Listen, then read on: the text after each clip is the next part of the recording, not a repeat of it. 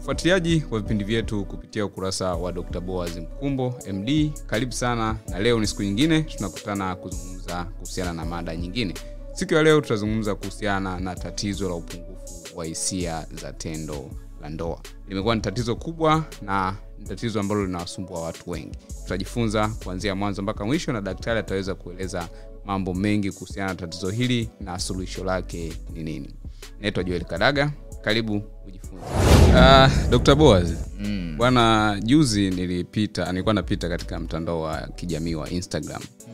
Yes, nikakutana na posti kwenye ukurasa wa Millard Ayo ikieleza kwamba dawa ya nguvu za kiume maarufu vumbi la Kongo imefungiwa.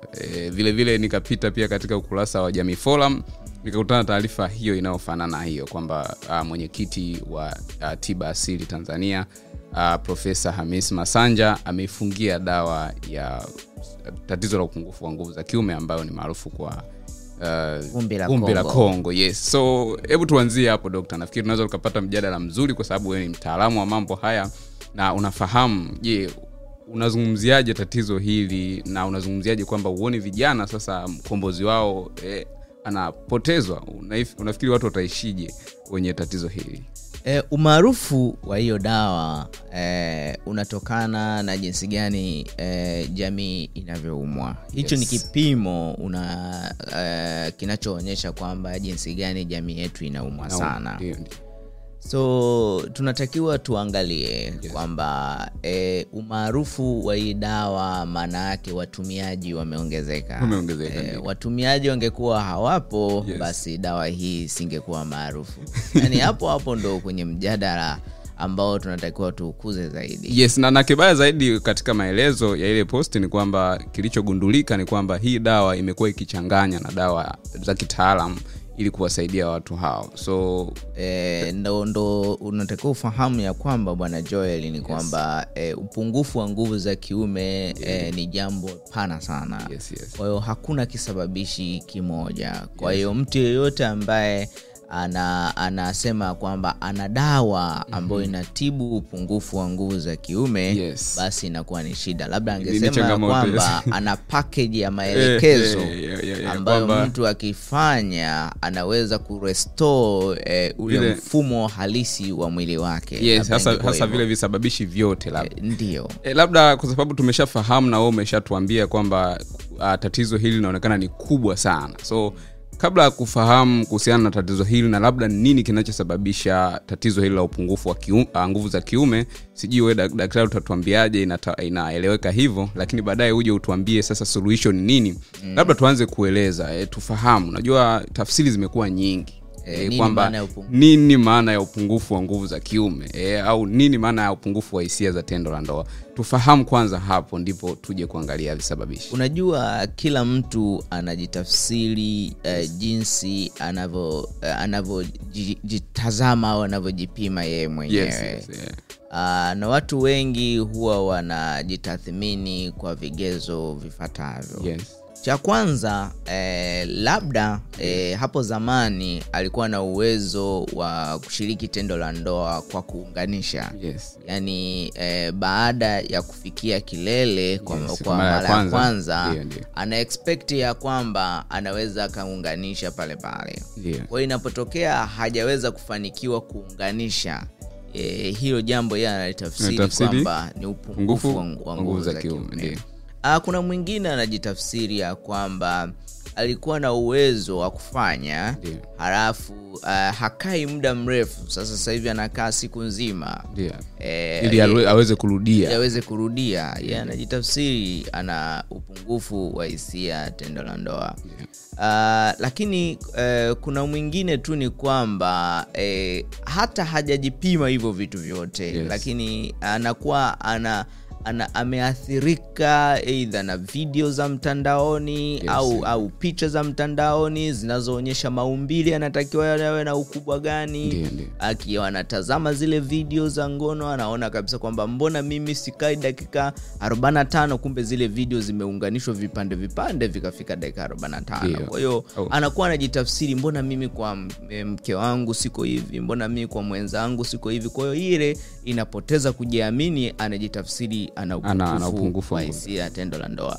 Kiujumla ni kwamba upungufu wa hisia tendo la ndoa ni jambo ambalo linasababisha mwanamume kutokuwa na matamanio kwa jinsia tofauti ndio. Mwanaume kutokuwa na matamanio na jinsia tofauti. Yani na provided labda wewe una mke wako. Mke wako unampenda kabisa, lakini wewe hauna matamanio naye. Kwa hiyo unaposhindwa kuwa na matamanio ya kushiriki tendo la ndoa na mtu ambaye unampenda, hapo ndipo utasema ya kwamba wewe unapungukiwa hisia na tendo la ndoa. Okay, labda sasa kipimo halisi dokta cha kuonyesha kabisa kwamba huyu mtu ana tatizo la upungufu wa nguvu za kiume ni kushindwa pekee kuwa na matamanio, au wakati mwingine mtu anaweza kashindwa kushiriki tendo la ndoa tayari tukamtafsiri kama ana upungufu wa nguvu za kiume, au kuna zaidi ambacho kinaweza kuwa kama kipimo? Unajua nataka nikwambie tu kitu kimoja. Hisia ni jambo linaloratibiwa na vichocheo vya mwili. Kuna homoni za mwanaume au homoni za mwili ambazo huwa zinaleta miemuko ya kushiriki tendo la ndoa. Kwa hiyo homoni hizo zinapopata itirafu, basi zinaweza zikaathiri hata wewe miemko yako, na usipopata ashki ya tendo la ndoa, maana yake ni kwamba hauwezi ukashiriki tendo la ndoa. Hauwezi ukashiriki kwa sababu ili uweze wenza waweze kushiriki tendo la ndoa, wote wanatakiwa wawe sexually stimulated. Lazima hisia ziwe ziko juu ili waweze kushiriki. Kwa hiyo si jambo la kulazimisha, ni jambo la matakwa ya mwili. Ni jambo la matakwa ya mwili na sometimes si jambo la hiari. Okay. Umeelewa? Ni jambo ambalo linakuja mwili unakulazimisha automatic. Umenielewa? Kwa hiyo uwezi ukawa wewe unaumwa, sukari iko juu, pressure iko juu, malaria iko juu, uwezi ukasema mimi nashiriki hivyo tendo la ndoa hata kama mwili wangu unaumwa. Mwili utakwambia stop, utakufa pale. Umenielewa? Kwa hiyo ni jambo ambalo linatokea pale mwili unapokuwa na ishara ya kwamba mwili uko vizuri, lakini nioni kwamba huwezi ukashiriki tendo la ndoa kama hisia hazipo. Okay. Kama hauna hisia basi huwezi kushiriki. Kuna jambo moja hivi. Wanaume wengi huwa wanajitafsiri pia, au wanawake pia huwa wanatafsiri yao kwamba huyu mume wangu, huyu mwenza wangu anapungukiwa hisia. Na tafsiri ya wanawake wao inakuja pale mwanaume anaposhindwa kumfikisha mwanamke kilele. Wanawake wanatofautiana hisia. Kuna wanawake wenye hisia kali, kuna wanawake wenye hisia za taratibu, kuna wanawake wanawahi kufika kilele, kuna wanawake wanachelewa kufika kilele. Kwa hiyo utajikuta kwamba wewe mwanaume unatafsiriwa una upungufu wa hisia kwa sababu umeshindwa kumfikisha kilele mwanamke ambaye hisia zake ziko mbali, sio mwepesi wa kufika. Umenielewa? Lakini wewe huyo mwanaume ukienda kwa mwanamke mwingine unaweza kumfikisha kilele zaidi hata mara 3 kwa sababu yule anafika kwa wepesi. Kwa hiyo sometimes mwanaume inaweza kukunyima kujiamini, na mwanamke unaweza pia ukamtafsiri mwenza vibaya kwa sababu tu ya kwamba miili inatofautiana. Ndio. Kwa hiyo tafsiri hapo ni kwamba uwezo wa wewe kumfikisha mwenza wako kileleni ndio utakao tafsiri kama wewe una upungufu au huna upungufu. Hapana. Unataka kumaanisha nini? Kwa sababu hapo kumekuwa na tafsiri ya kwamba labda mtu anayeenda dakika 30 raundi ya kwanza au raundi ya pili, huyo ndo hana upungufu. Inakuaje hapo? Unajua huwezi ukatafsiri upungufu wa nguvu za kiume kwa kushindwa kumfikisha mwenza wako kileleni, kwa sababu naye ni binadamu. Anakula, ana mifumo ambayo inaathiri miili kibiolojia. Umenielewa? Kwa hiyo mwili unapoathirika kibiolojia unaathiri hata hisia za tendo la ndoa. Kuna wanawake wengi tu wana upungufu wa hisia zao ziko chini au hawana kabisa kutokana na maradhi walionayo.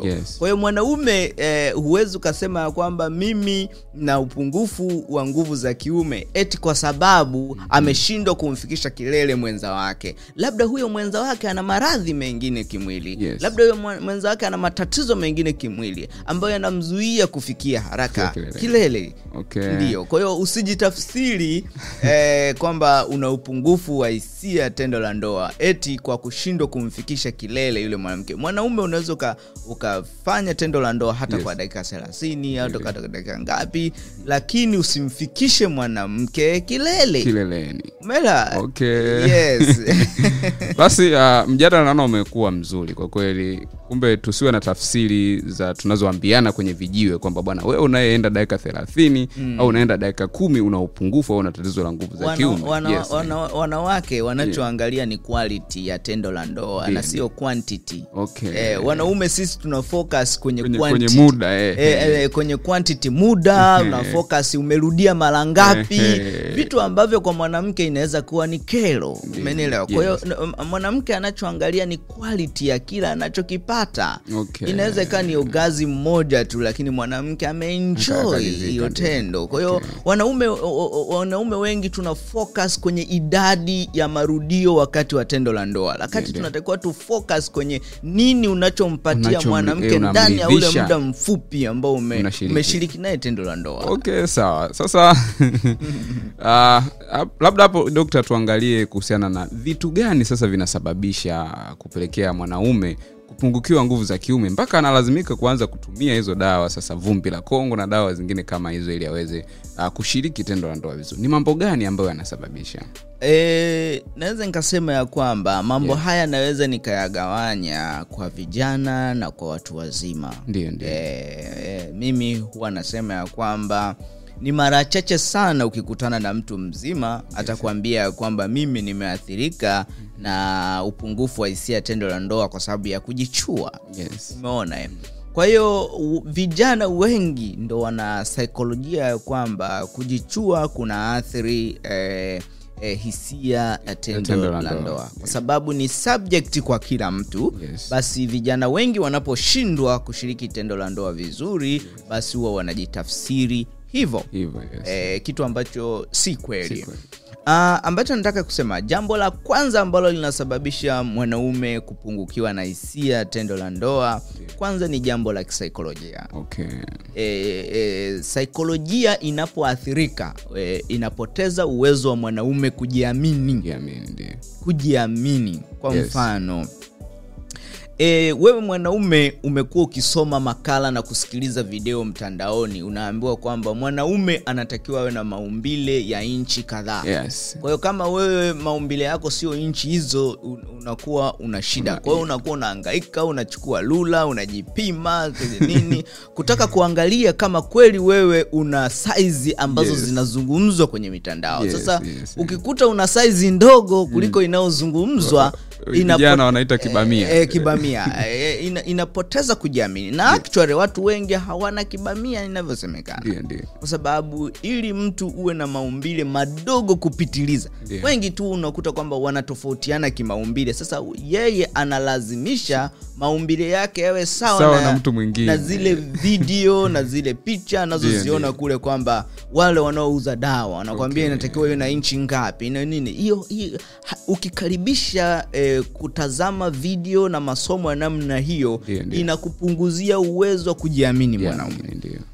Jambo jingine, pale mwanaume anapokuwa addicted na video za ngono. Unapokuwa addicted na video za ngono, inaweza ikakuathiri pia kisaikolojia. Kwa sababu utakuwa unajicompare, unafanya ulinganifu na vile unavyoviona wakati zile ni video zimeunganishwa, wewe unamuona huyu jamaa mbona anafululiza, mbona muda dakika 45 ninaangalia hii video. Kumbe yeye amefanya vipande vikaunganishwa ikawa video moja. Kwa vijana wengi wanaathirika kwa sababu hiyo.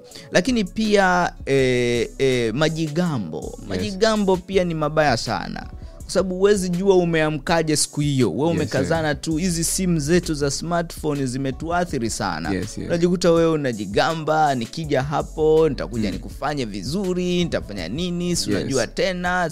Sasa mwanamke yule ambaye unakuta labda mwenza wake ni disappointing, hawezi kufanya vizuri iwezekanavyo.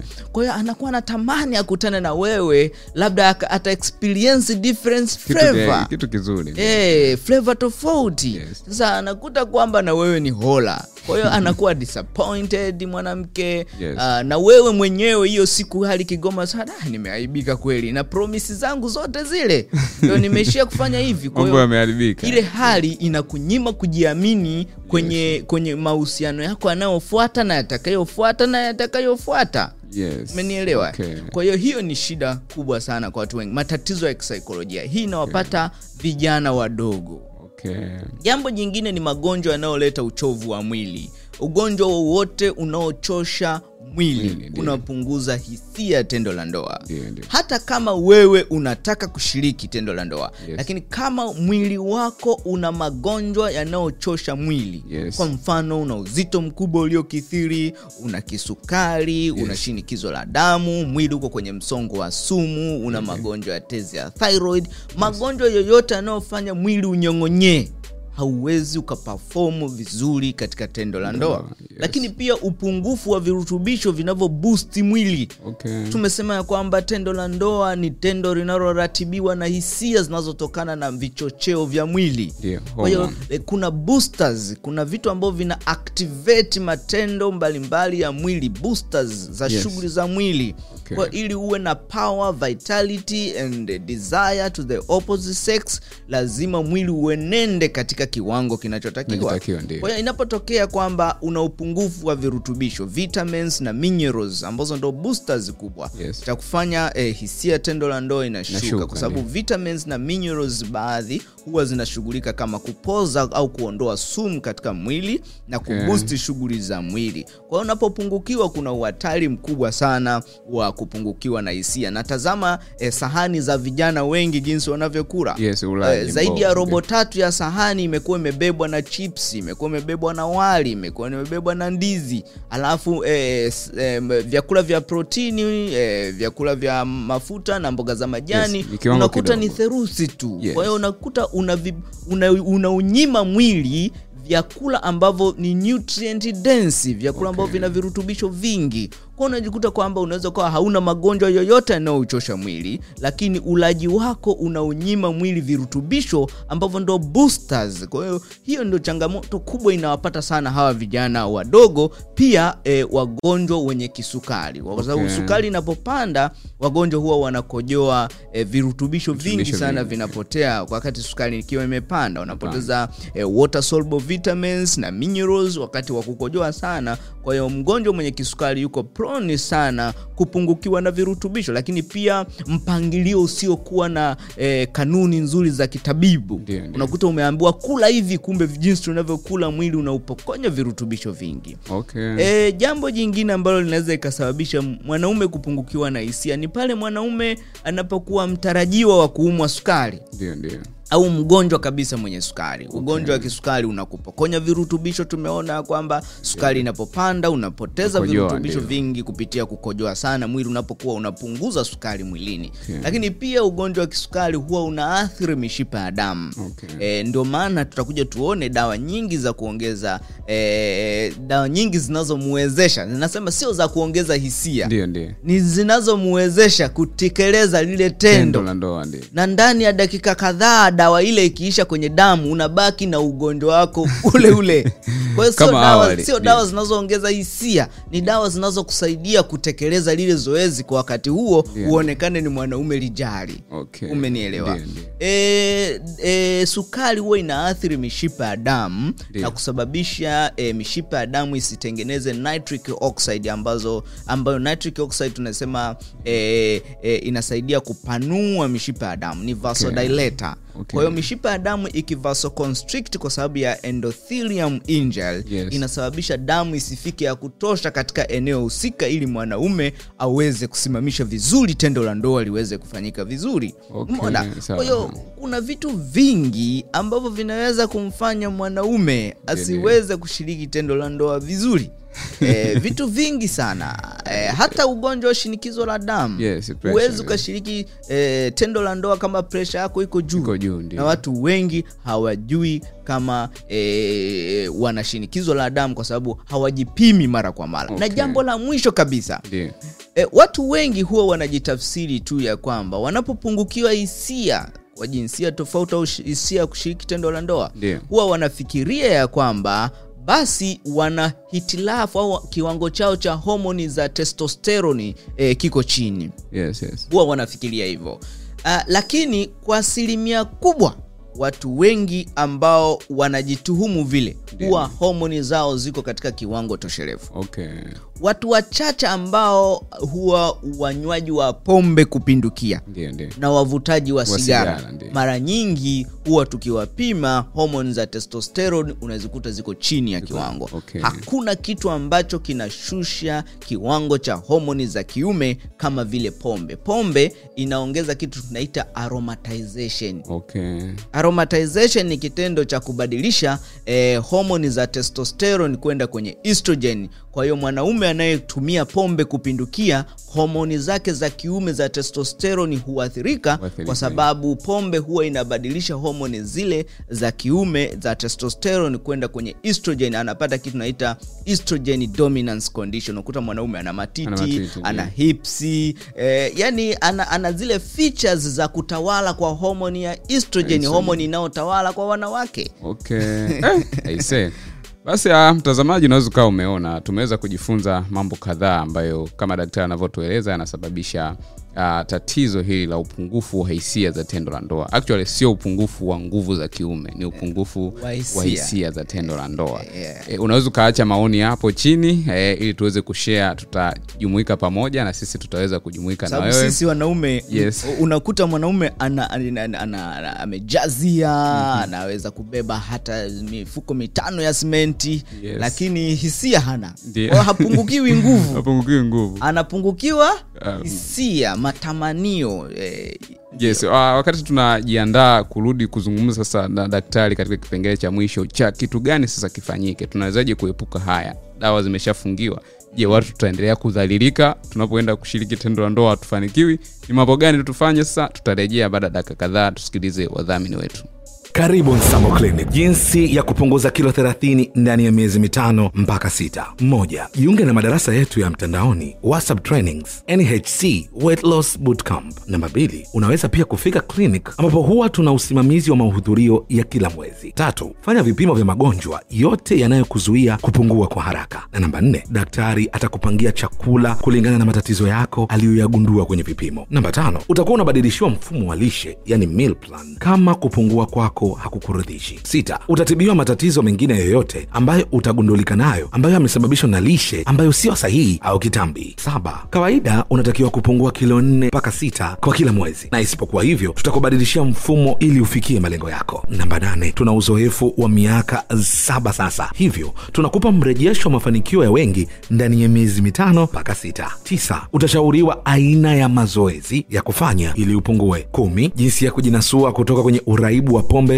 sigara na vyakula vyenye sukari nyingi na kadhalika. 11. Tutakusaidia kurejesha afya yako kama una kisukari, pressure, upungufu wa nguvu za kiume, mvurugiko wa hormone na ugumba. 12 na ya mwisho, usimamizi unahusisha mahudhurio na utatathmini kila mwezi. Kwa mafunzo zaidi ya lishe bora na jinsi ya kupungua na kudhibiti magonjwa ya lishe, tupigie kwenye simu namba 0767 03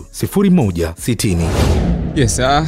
Daktari, sasa tuangalie, tumeshaona visababishi vya hili tatizo la upungufu wa hisia za tendo la ndoa.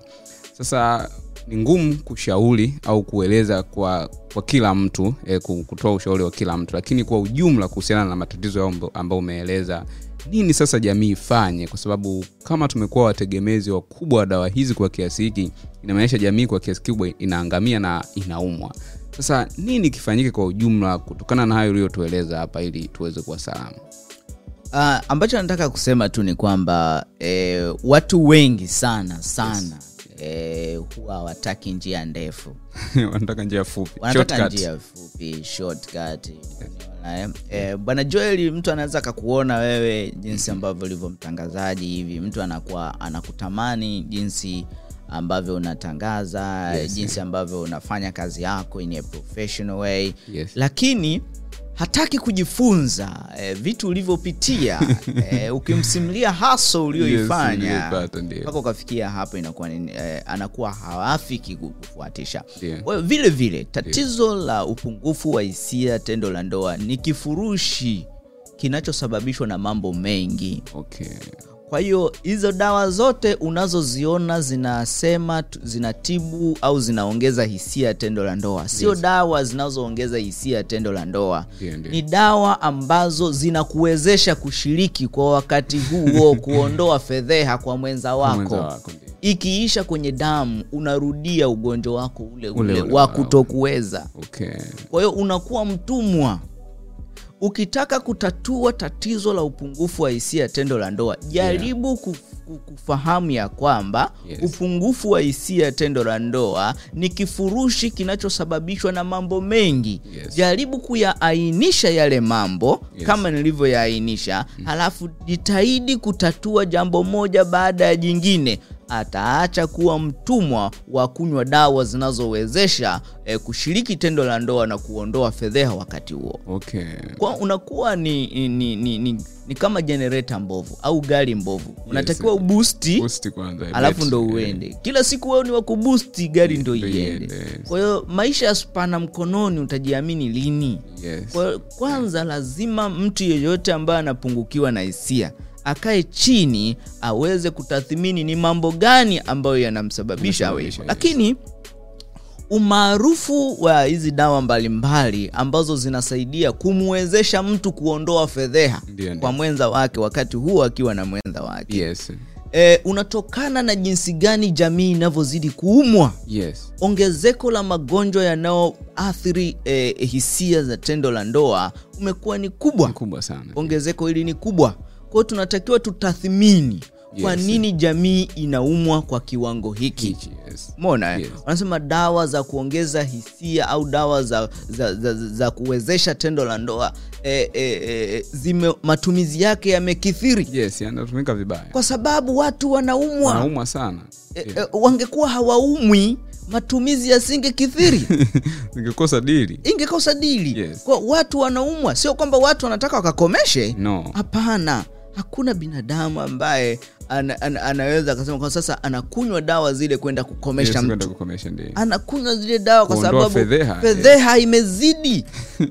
Umenielewa? Sasa tunatakiwa tukae chini tujadili kitaalamu mambo haya yanayoathiri. Kama ni vyakula tuweze kuvitatua. Kama ni magonjwa fulani ndio yanaongeza sana tuweze kutatua. Kwa mfano, nimesema uzito mkubwa uliokithiri, shinikizo la damu,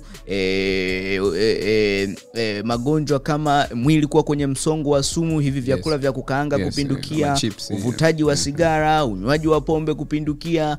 Mambo hayo yanaathiri sana hisia tendo la ndoa. Kwa badala ya kusema ya kwamba matumizi yamezidi, tuwekeze nguvu kazi kubwa kudili na haya matatizo. Kwa mfano, ukiangalia dawa nyingi ambazo zinamwezesha mwanaume kushiriki tendo la ndoa, dawa hizo huwa zinaongeza damu inayoenda katika maumbile yake sehemu za siri, ili uweze kusimamisha. Kwa ili uweze kusimamisha maumbile ya mwanaume yanatakiwa yapokee damu nyingi.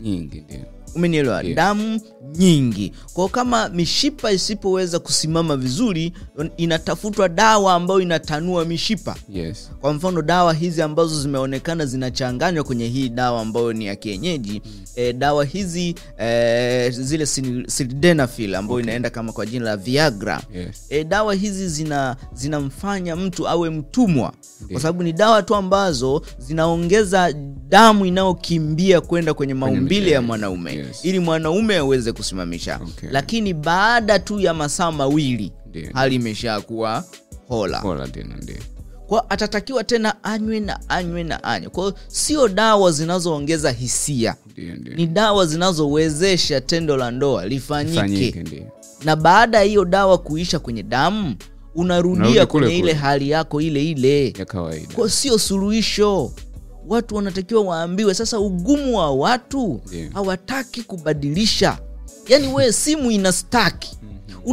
Inastaki na kukela tangu asubuhi, inastaki mara inakuja inaachia. Kwa nini usichukue simu uende kwenye reset factory setting, uformat simu nzima, ianze upya? Kwa nini wewe una uninstall program kamoja haisaidii? Mala unatafuta cleaner, unainstall cleaner eti isafishe junk files nini. Unapoteza muda. Chukua simu, make conclusion. Utapoteza picha, utapoteza data kwa sababu hauna pa kuzipeleka, lakini wewe bonyeza reset. Umenielewa? Kwa hata maisha ni hivyo. Bonyeza reset kwenye maisha, badilisha mfumo wako wa ulaji. Toa hicho kitambi. Dhibiti ugonjwa wako wa kisukari, usiruhusu sukari isome juu. Wengine wanaogopa kupima sukari, eti wakikuta iko juu anapata stress. Pima sukari, ukiipotezea ndio inakuja kukumaliza nguvu za kiume. Hakikisha ya kwamba shinikizo la damu na dhibiti. Fanya check up ya mwili, kula vyakula vizuri, tengeneza sahani vizuri. Nimekuwa nikifundisha kila siku jinsi sayansi ya mapishi ilivyo program nzuri inavyompatia mtu virutubisho vya kutosha.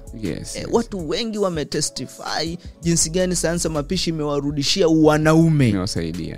Lakini sasa watu ni ugumu wa kuelewa hili jambo. Umeona? Dawa ya sildenafil ni dawa ambayo inaongeza tu damu inayoenda kwenye maumbile. Ndio maana dawa ya sildenafil tofauti na kusaidia kukuwezesha mwanaume ambaye una erectile dysfunction au ED, dawa hiyo pia inatumika kutibu tunaita pulmonary hypertension, pressure ya mapafu, kwa sababu damu inapopungua inayoenda kwenye mapafu, kwa hiyo tunatafuta dawa ambayo inaongeza flow ya damu kwenda kule. Umeona? Kwa hiyo si dawa ambayo ni suluhisho la kudumu. Si dawa ambayo ni suluhisho la kudumu. Tunatakiwa turudi kwenye mzizi wa tatizo. Bila shaka mtazamaji umeweza kujifunza. Mimi binafsi nimefurahia sana somo la leo, lakini ili uweze kujifunza zaidi usiache kutufuatilia katika mitandao ya kijamii. Pita Instagram, kuna ukurasa wetu unaitwa Sayansi ya Mapishi, lakini pia YouTube hapa usahau kusubscribe Dr. Boaz Mkumbo MD ili ujifunze zaidi. Je, kuna neno lolote Dr. unataka kuliacha kabla tujamaliza? Cha kwanza kabisa ningeshauri mtu yeyote ambaye anasumbuka na upungufu wa hisia ya tendo la ndoa. Jambo la kwanza, asifikiria anaweza katatua kwa haraka. Yani hakuna quick fix. Unapopungukiwa hisia ya tendo la ndoa ujue hiyo ni package process. Ndio ayashughulikie mambo yote yale niliyoyatamka. Ashughulikie moja baada ya jingine. Hisia ya tendo la ndoa itarudi. Lakini kingine ni kwamba abadilishe mtindo wa maisha. Ndio. Kama yeye ni mnywaji wa pombe, aache kunywa pombe. Kama yeye ni mvuta sigara, aache kuvuta sigara. Hapo ndipo ataweza kurudisha hisia ya tendo la ndoa. Uwezi ukawa una burudani nyingi kwa wakati mmoja. Unakuta mtu anapenda pombe, anapenda sigara, anapenda vitu vitamu, hapo anataka pia na mapenzi na yenyewe abobe. Lazima upokonywe kile kimoja wapo. Kwa hiyo kama wewe unapenda pombe, unapenda hisia tendo la ndoa zitashuka. Ili ndio maana watu wanasema wewe kama unywi pombe basi wewe starehe yako ni